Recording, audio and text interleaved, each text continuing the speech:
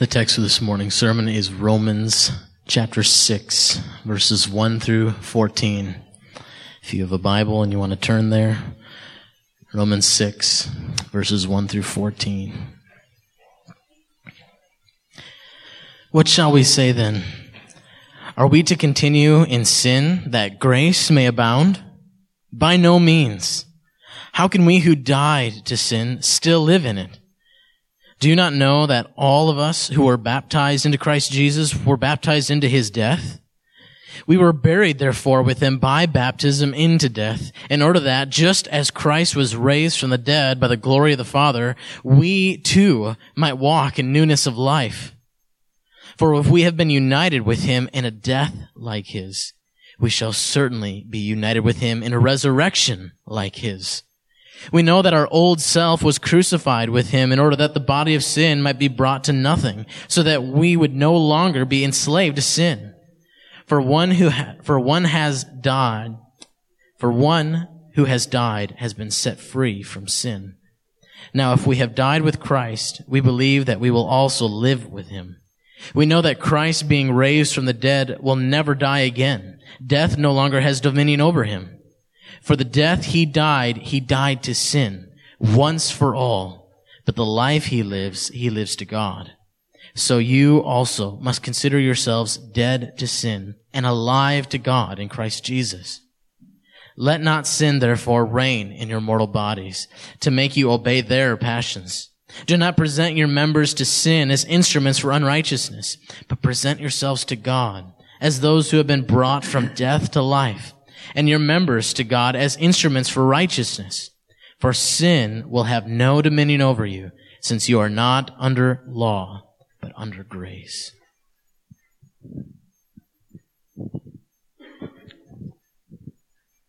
Thanks.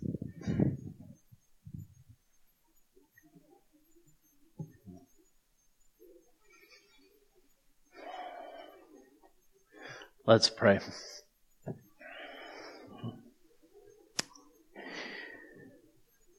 Father, I ask that you work now through your word. Lord, I pray that you would make the Christians here more like you. And Father, those who have yet to trust in you, God, I pray that they may see their only hope and cling to him. I pray this in Jesus' name. Amen.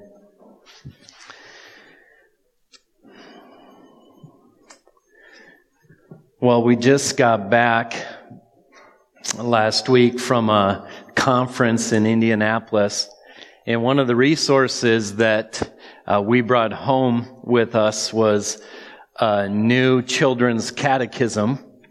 It's called the New City Catechism. It's taken from the Heidelberg Catechism. And if you're not familiar with what a catechism is, but it's questions that you ask children and responses that helps them be grounded in the Christian faith. The first question that is asked in it is this: what is our only hope in life and death? Response: that we are not our own, but belong to God. I've been thinking about that this week. What is our only hope in life or death? It has to do with belonging, not to ourselves, but to God. If you belong to yourself, who do you belong to? Me. If that's your answer, you are in big trouble. And here's why. You have no answer to your greatest problems. You can't stop yourself from dying. You won't be able to stand yourself up in good works before the throne of God, your Creator, one day. You won't have any hope unless you belong to God. Because what God does is carries His children. Let me give you an example. Imagine you're walking in a wilderness territory where there's mountains, there's forests, there's steep canyons. You're off the beaten path with a professional guide, and all of a sudden, you come upon a cute little 4-year-old boy meandering through the forest. And you look at the guide and you're looking around and you're astonished at this sight. What are you going to say to this child when you come up to him? Hey buddy, who do you belong to? Now why do you ask that question? We're all going to ask them the same question. Where's your mom and dad? Where's your babysitter? Who do you belong to? Now, if he says, well, I belong to my father, who's the park ranger. He's 100 yards behind me. Well, then you go, hoofta. This kid's okay.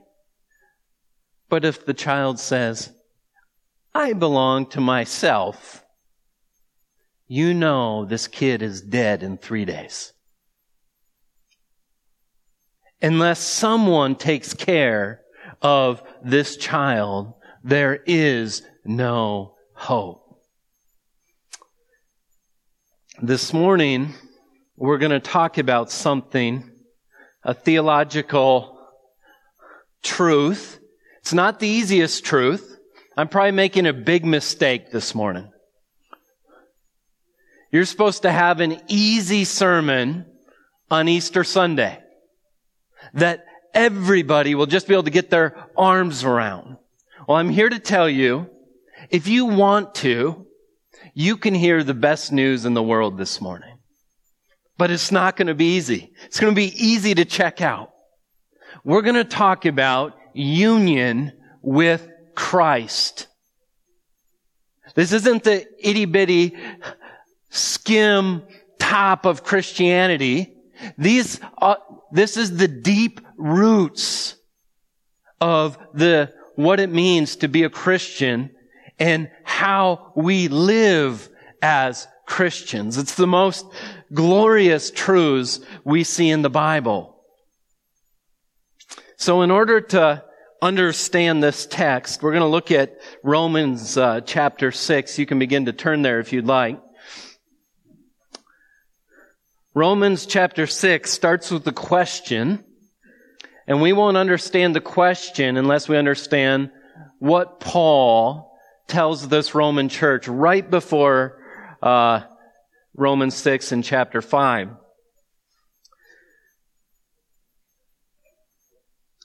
In Romans chapter 5, Paul speaks of two heads of the human race. Those who belong to Adam and those who belong to Christ.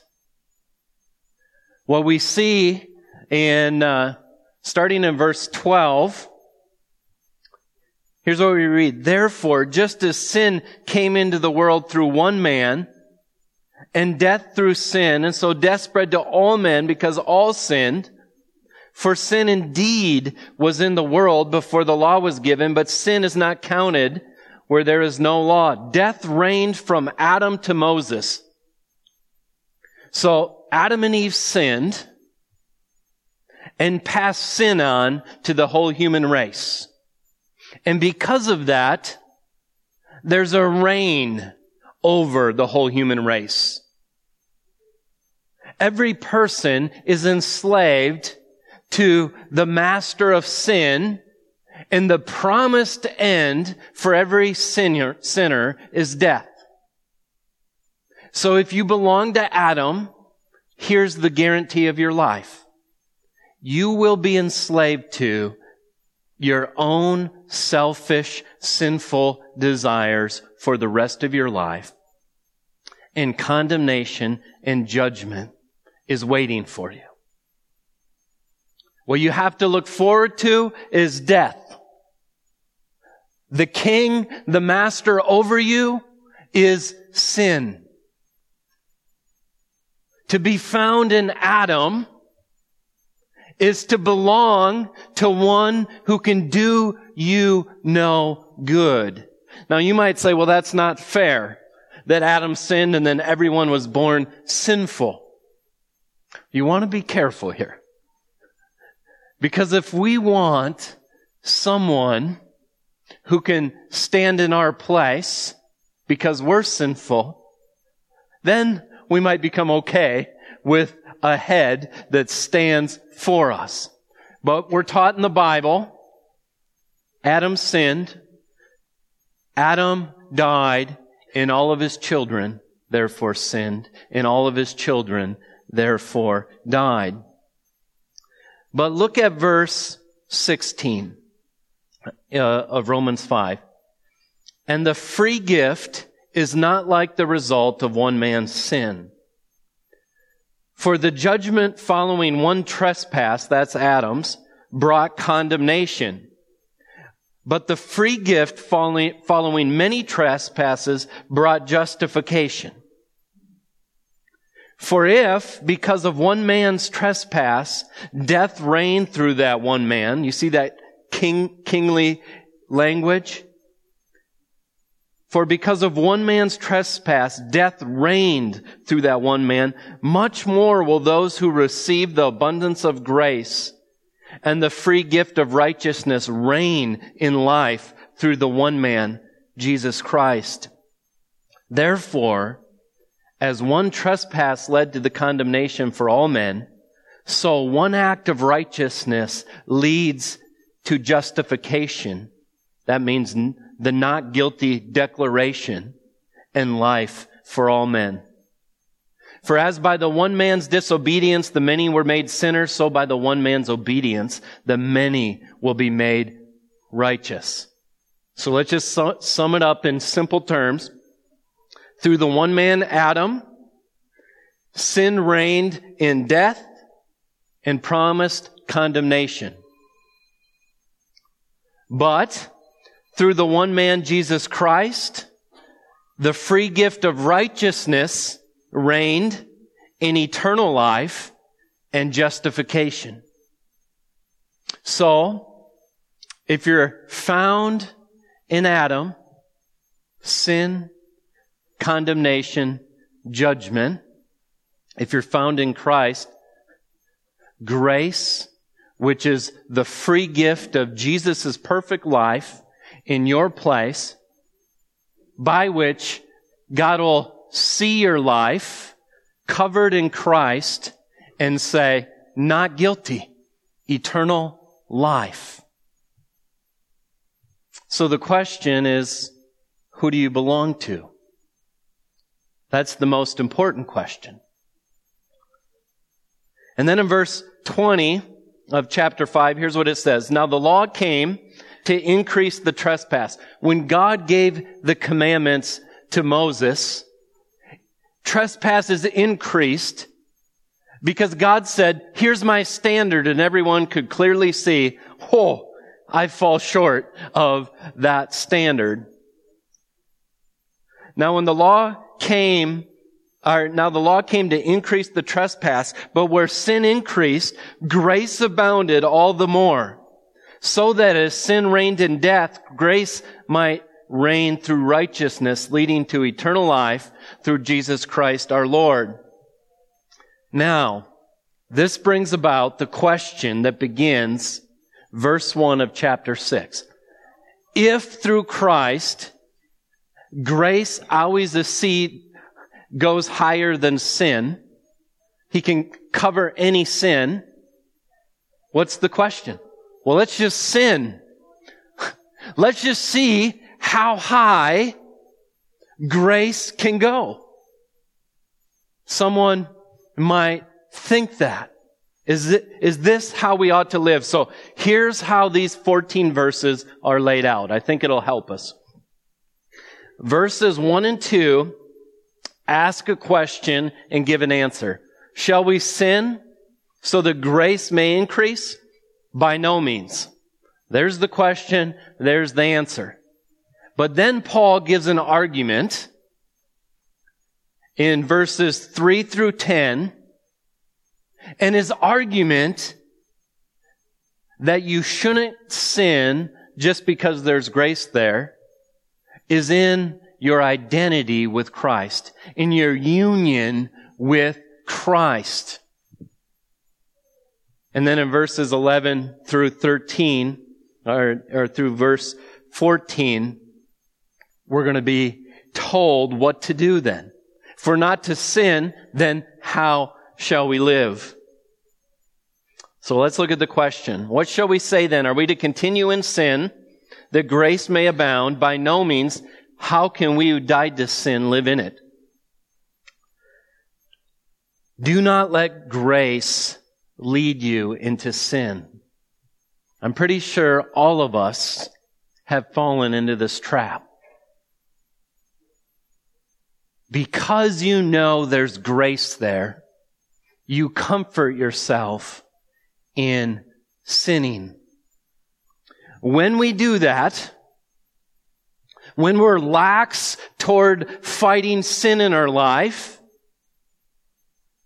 because of the grace of Christ, here's your problem. You separate God's grace from your union in Christ. Let me say that again. You separate God's grace from your union in Christ. That's your problem when you do that. Because God's grace has a purpose. And it makes zero sense to go on sinning once you understand why God gave you the grace He gave you. Here's the truth. Everything God is for you, He is for you in Christ. Let me say that again. Everything God is for you.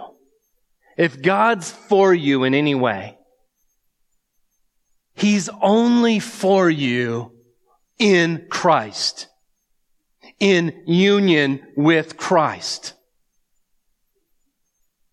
All of His goodness flows through Christ, and all Christ is for us is for God's glory. Everything Jesus did so that you and I can be united to Him is so that God can be glorified through your life and my life. You see, it's a bad thing to be looking forward to death. Eternal death in hell forever under the judgment of God. That's a horrible thing to think about. But the most horrible thing is that you can't do what you're created to do, and that is to be an image bearer for God, to reflect His glory. And sin keeps us from reflecting His glory because sin loves God's creation rather than God. Every sinner is an idolater. And at the root of their sin is worship of the creation rather than the Creator. And when we do that, we defame His glory. Death is bad. Eternal death in hell is bad. But what's the worst is when we're created for one purpose, and that's what will truly make us happy, and we can't do it.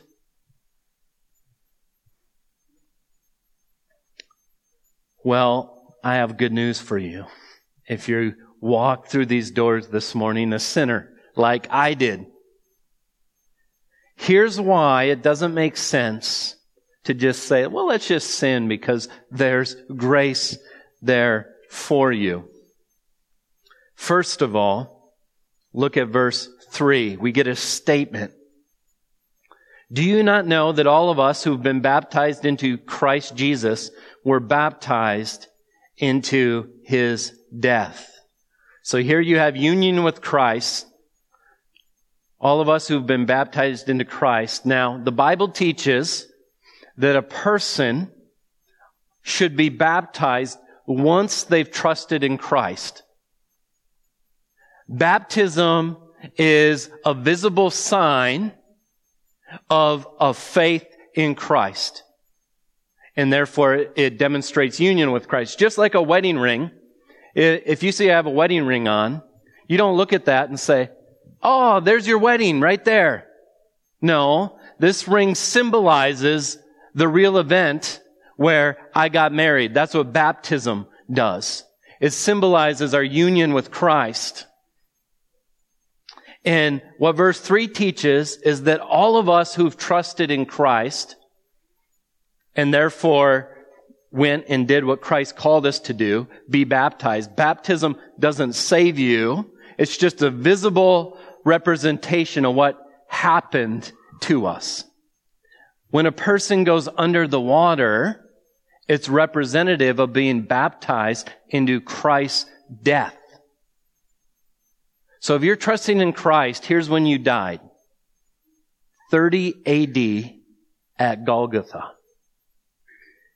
On a cross. Now this is hard for us to comprehend. It's something God does spiritually.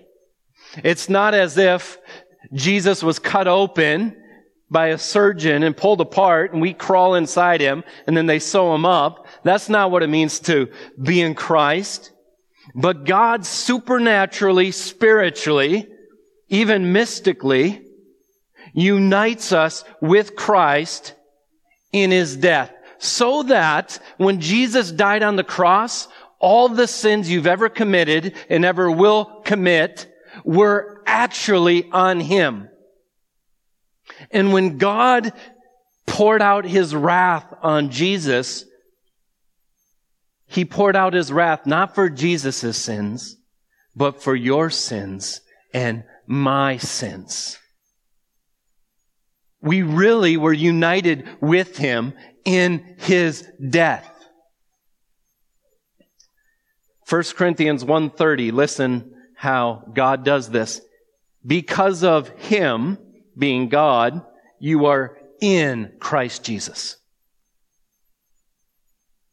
It's the best miracle in the world. How can my sins be paid for in Christ's death?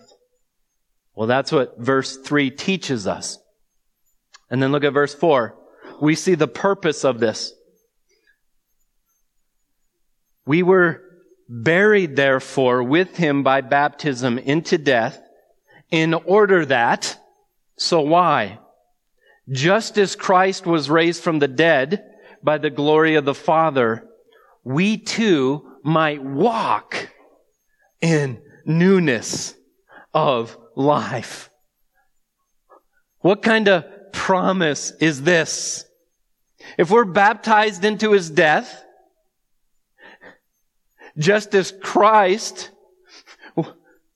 died and was raised, we too will be raised. Even you can walk in a different way. You can live differently. You can walk in newness of life. And then here's another implication. Look at verse 5. For if we've been united with him in a death like his, we shall certainly be united with him in a resurrection like his. Verse 8 is similar to that. Look at verse 8. Now if we've died with Christ, we believe we'll also live with him. Now Jesus was raised up out of the grave, defeated death. The only person to ever defeat death, he did it so that death no longer has reign on him. Another purpose, look at verse 6. We know that our old self was crucified with him. Now, What's our old self? Our old self in belonging to Adam. When you're not yet saved, you belong to Adam. But if you've trusted in Christ, your old Adam self was crucified with Jesus. 30 AD, Golgotha. In order that the body of sin might be brought to nothing so that we would no longer be enslaved to sin. Now, sin enslaved us because of it, Satan could come to us and say, hey, you're guilty. You better be afraid. Judgment is coming. That's slavery. Every morning, wake up. You recognize your sin. Hey, you're a sinner. Be afraid. Judgment is coming. And the worst part about it is you wake up in the morning and your taste buds, all they think about is selfishness and sin. You don't even know how to change it. But what does this verse say? If we're crucified with Him, in order that the body of sin might be brought to nothing, so we would no longer be enslaved to sin. For the one who died to sin has been set free from sin. You see, once you're trusting in Christ and Satan comes to you and says, Sam, you're a sinner, I can say, yeah, tell me something I don't know. Oh yeah, you better be afraid. Oh really? Jesus took my sin and I died to it in Christ, in my union with Him. Oh, and you're going to threaten me with death? Just as Jesus raised from the dead, so I will raise from the dead. And Satan will say, yeah, but you want sin today. And I can say, well, by the grace of God, I actually desire something of the glory of God in my life. No, it's not perfect, but my taste buds, Jesus even began to change. In that sense, in our union with Christ, we're no longer slaves to sin like we used to. Then look at verses 9 and 10.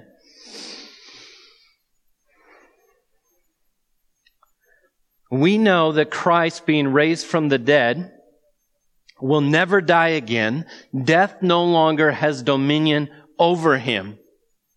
For the death He died to sin, He died once for all, but the life He lives to God. So I was trying to figure out, how do I illustrate this to you? How can you feel the glory of this? So let's say you murdered somebody in the state of South Dakota. A vicious murder. The jury finds you guilty. You're sentenced to death. The death penalty. Now here's the question. When, according to the state of South Dakota, will you be justified?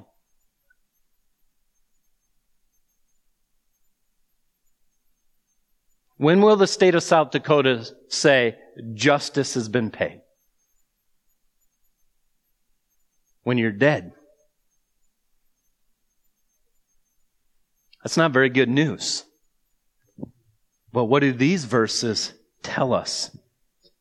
Let me read it again. We know that Christ, being raised from the dead, will never die again. Death no longer has dominion over Him. For the death He died to sin, He died to sin once for all, but the life He lives to God. The good news is this. If you can be united to Christ in His death, you can actually live on this earth justified, not guilty for the sins you committed. Do you feel the gift of that? Our sin required the death penalty. And not just any death penalty, the worst death penalty. Eternal death in hell. Now you might be thinking, well, I don't believe in a God that would send someone to hell forever. It's because you don't understand His glory.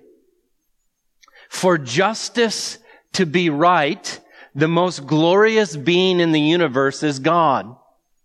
If you sin against the most glorious, infinite God of the universe, justice demands the worst punishment possible. If God's value is eternal, then punishment is eternal. And the miracle of the gospel is God sent Jesus Christ, the one man who had the same worth of God himself, to come and die in your place so that God can say, not guilty, while you still live on this earth. It's the best news in the universe. And he died for sin once for all. He's never going to die again. You remember Lazarus? When he died, Jesus raised him from the dead. He was really dead, and he was really raised, but it's different than Christ's death. In a sense, Lazarus was resuscitated to his old self. So what's going to happen to Lazarus again? Poor guy had to die twice. But Jesus, according to these two verses, when he raised from the dead, he died once for all. And the life he lives, he's going to live forever. Let me read it again. For we know that Jesus, being raised from the dead, will never die again. Death no longer has dominion over him. He defeated it. For the death he died to sin, he died once for all, but the life he lives to God. There's a clue there. If we died with him once for all on the cross, so we can live with him forever, this verse just said Jesus was raised so that he could live to God. Why do you think you're raised? To live for God. Right? Should we go on sinning since we have grace? Wait a minute. The reason he purchased us is so we could have union with Jesus in his death and resurrection and walk in newness of life. It doesn't make sense. The person who says, I have grace, so I'm going to go on sinning, doesn't get the greatest part of the gospel. Doesn't understand who they are in their union with Christ.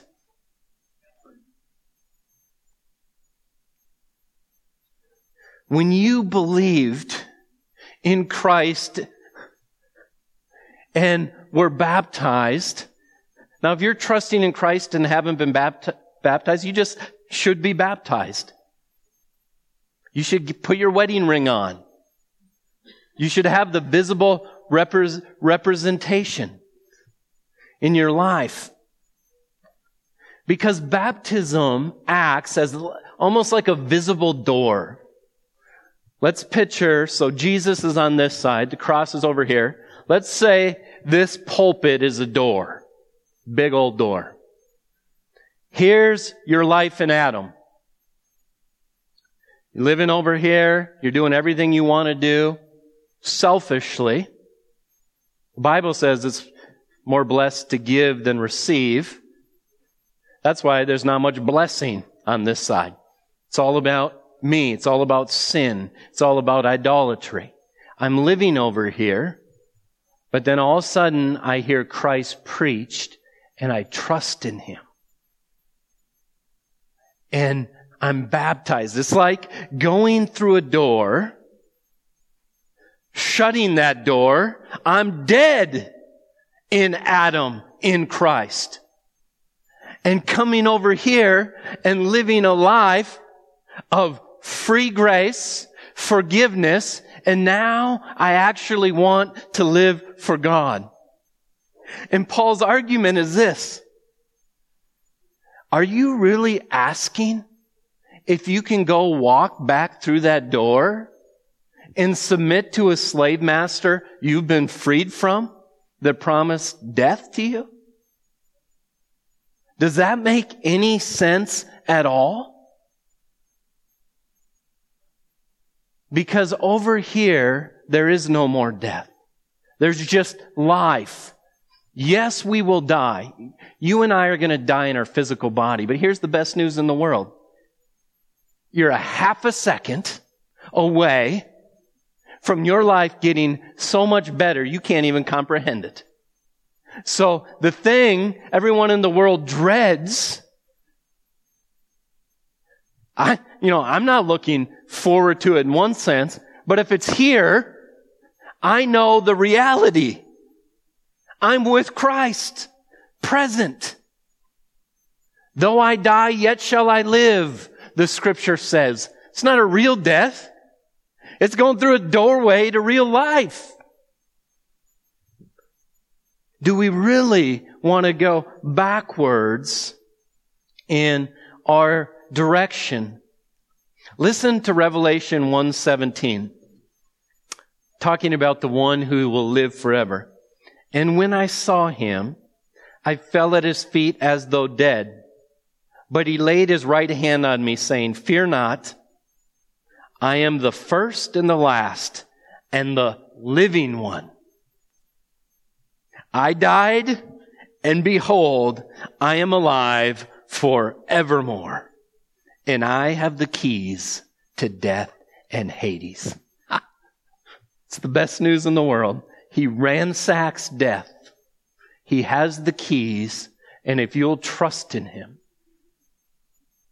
you're united with him in his death, and you're united with him in his resurrection. So here's Paul's application. Do not let sin reign in you. Live for God. Let's look at verse 11. Here's the first command. There's 3 commands in one in verse 11, one in verse 12, one in verse 13. If we're not to go on sinning, how ought we to live? So you must consider yourself dead to sin and alive to God in Christ Jesus.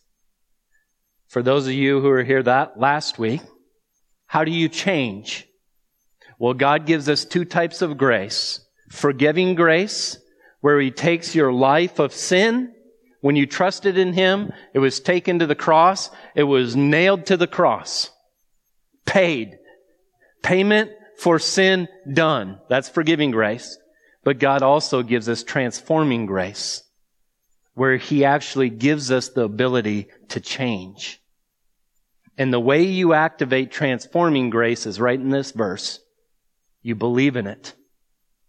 You consider yourself dead in Christ on the cross. Dead to the old man, the old Adam life, and alive to God in the Spirit. The way you live your new life is God provides the power. The most powerful part of your salvation is your taste buds change. The God that used to be boring to you, the God whom you used to not care about, all of a sudden becomes life to you. His word becomes food to you. That is power. So the first command is to consider yourself dead to sin, alive to God in Christ Jesus. Here's how you live your life as a Christian: by faith in God's word. By faith in Jesus Christ, the one who loved you, gave himself for you.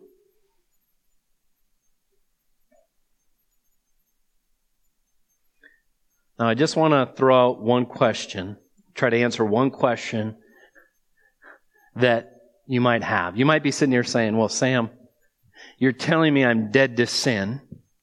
In what way am I dead to sin? Because I still sin. Well, if what Paul meant is we won't sin anymore, then I'm in big trouble. But I think it has to do with so much of what we see in the Bible of the already and not yet. So I want to give you 3 alreadys and 1 not yet. And I got this from John Piper. I think it's helpful. What it means that you're dead to sin is that you're already justified. God already says not guilty for your sins. Already, the power of sin has been destroyed. Sin doesn't have to have power against you anymore. Jesus took away the sword of sin that could kill you. He ripped it out of his hands. Because what's his sword? The fear of death. When Jesus conquered death, Jesus ripped that out of Satan's hands, the accuser's hands. And so he took away the power of death and sin. And he's given us the Spirit so we can actually kill our sin. And he's already made us able to make progress in holiness by the power of the Spirit. You're actually able to grow in holiness. Kill more sin in your life. There's only one thing that hasn't yet happened, and that's perfection. When Christ returns, we will not sin anymore. The reason why I don't think Paul means perfection is because in Philippians 3:12, here's how he describes his life. Not that I've already obtained this or I'm already perfect, but I press on to make it my own because Jesus Christ has made me his own. Here's Piper's paraphrase. I take hold of my identity in Christ because he has taken me for it. He's basically saying, live like who you are. Paul says, I'm not saying I'm perfect yet, but I'm striving to kill sin in my life because Jesus took me, made me his own so that I could kill sin in my life. And I could grow in holiness. The message is this: be who you are. Don't live like Adam when Adam died. And you have the power to live like Christ. That would be ultimate foolishness. Listen to 1 Corinthians. Every time we sin now, we sin out of choice. We don't sin because we have to anymore. Listen to 1 Corinthians 10:12. Therefore, if any one of you thinks he stands, take heed lest he fall. No temptation has overtaken you that is not common to man. God is faithful. He will not let you be tempted beyond your ability, but with the temptation, he will also provide the way of escape, that you may be able to endure it. Therefore, my beloved, flee from idolatry. We can never claim, I'm enslaved to sin now, because in every moment of temptation, we can go back through the door and sin. It's kind of like this. Can a married woman live like she's single? Well, yeah, it's not impossible, right? She can. It's not very smart. Because what's the reality? The reality is she's married. To live outside of reality is foolishness. The married woman ought to feel her ring and remember who she is and be like who she is. In the same way, we as Christians, those of us who are already saved, ought to remember our baptism. It's like a ring. And we say, this is who I am in Christ. I got to live like who I am. It's the same thing with a redeemed slave. Why would he go back to the cruel slave master? He could. It's just stupid to do it. Second command, fight sin and live in your fight sin. And look at what he says in verse 12. Let not therefore reign in your mortal body. Let not sin reign in your mortal body to make you obey its passions. Isn't it interesting? He says we live in a mortal body, one that's going to die. And he also thinks we cannot let sin reign there. He says, don't let it be there. That means there's power to fight it. And it's kind of like the third command. Look at verse 13. Do not present your members as instruments to sin. That's your body. Do not present your members to sin as instruments for unrighteousness, but present yourselves to God as those who've been brought from death to life, and your members to God as instruments for righteousness. Here's the key. Christ saved you so that you can now live for the glory of God. Let me just shoot some verses at you, rapid fire, so just listen in. Likewise, Romans 7:4. Likewise, my brothers, you also have died to the law through the body of Christ, so that you may belong to another. You hear that belonging? To Him who's been raised from the dead, in order that we may bear fruit for God. Verse 5. For we were living in the flesh, our sinful passions aroused by the law were at work in our members to bear fruit for death. But now we are released from the law, having died to that which held us captive, so that we serve in a new way of the Spirit, not in the old way of the written code. Or how about 2 Corinthians 5:15? And He died for all, that those who live might no longer live for themselves, but for Him who for their sake died and was raised. Or how about 1 Peter 2:24? He Himself bore our sins in His body on the tree. Why? That we might die to sin and live to righteousness. Galatians 2:28. For if I rebuild what I tore down, I prove myself a transgressor. For through the law I died to the law. Why? So I might live to God. I've been crucified with Christ. It's no longer I who live, but Christ who lives in me. The life I now live in the flesh, I live by faith in the Son of God, who loved me and gave Himself for me. Or how about this argument? 1 Corinthians 6:13, the body is not meant for sexual immorality, but for the Lord, and the Lord for the body. God raised the Lord and will also raise us up in His power. See how he's arguing? Do you not know that your bodies are members of Christ? There's a union there. Shall I then take the members of Christ and make them members of a prostitute? Never. Do you not know that he who is joined to prostitute becomes one body with her? For it is written, the two will become one flesh. But he who is joined to the Lord becomes one spirit with Him. Flee sexual immorality. Every other sin a person commits is outside the body, but the sexually immoral person sins against his own body. Or do you not know that your body is the temple of the Holy Spirit within you, whom you have from God? Now get this. You are not your own. You were bought with a price. So glorify God with your body. Two more. If then you've been raised with Christ, this is Colossians 3. If you've been raised with Christ, seek the things that are above where Christ is seated at the right hand of God. Set your minds on things that are above, not on things that are on earth. For you have died, and your life is hidden with Christ in God. When Christ, who is your life, appears, then you'll appear with Him in glory. He says, His death is yours, His resurrection is yours. Put to death, therefore, what is earthly in you: sexual immorality, impurity, passions, evil desire, covetousness, which is idolatry. On account of these things, the wrath of God is coming.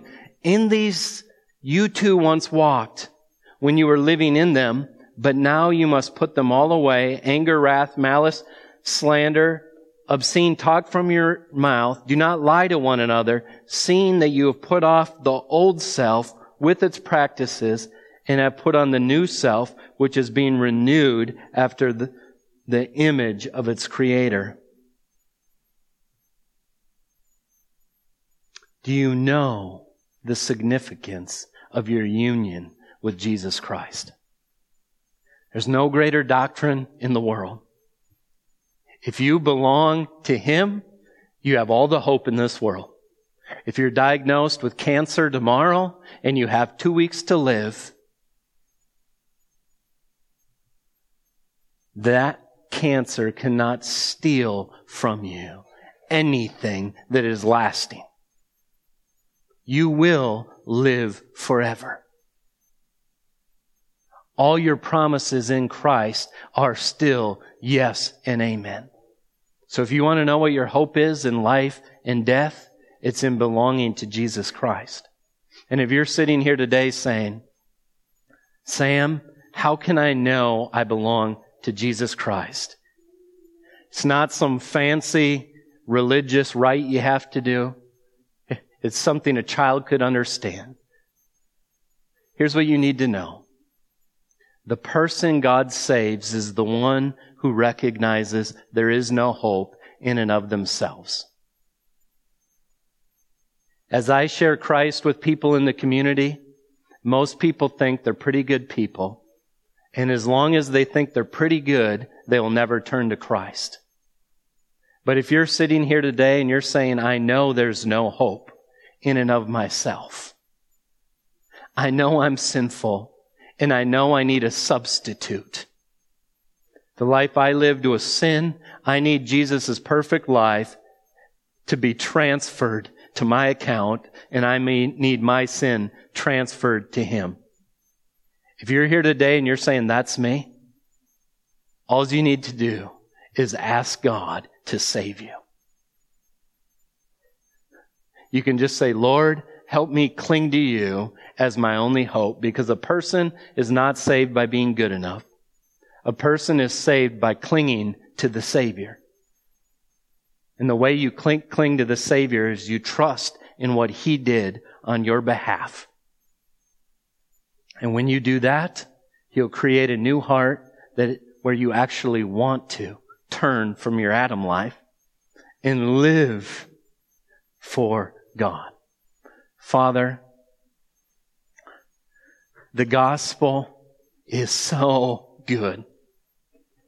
And yet, so often, we don't even think about things like union with Christ and all the benefits we get in Christ. We become children of God in Christ. God, how can you make us part of your family? We thank you, Lord. We thank you for your grace. God, I pray that even right now, you would be drawing sinners to yourself, that maybe today, right now, new children of God have been formed. And that maybe people here right now are hearing your declaration of not guilty in Christ. Lord, I pray this in Jesus' name. Amen.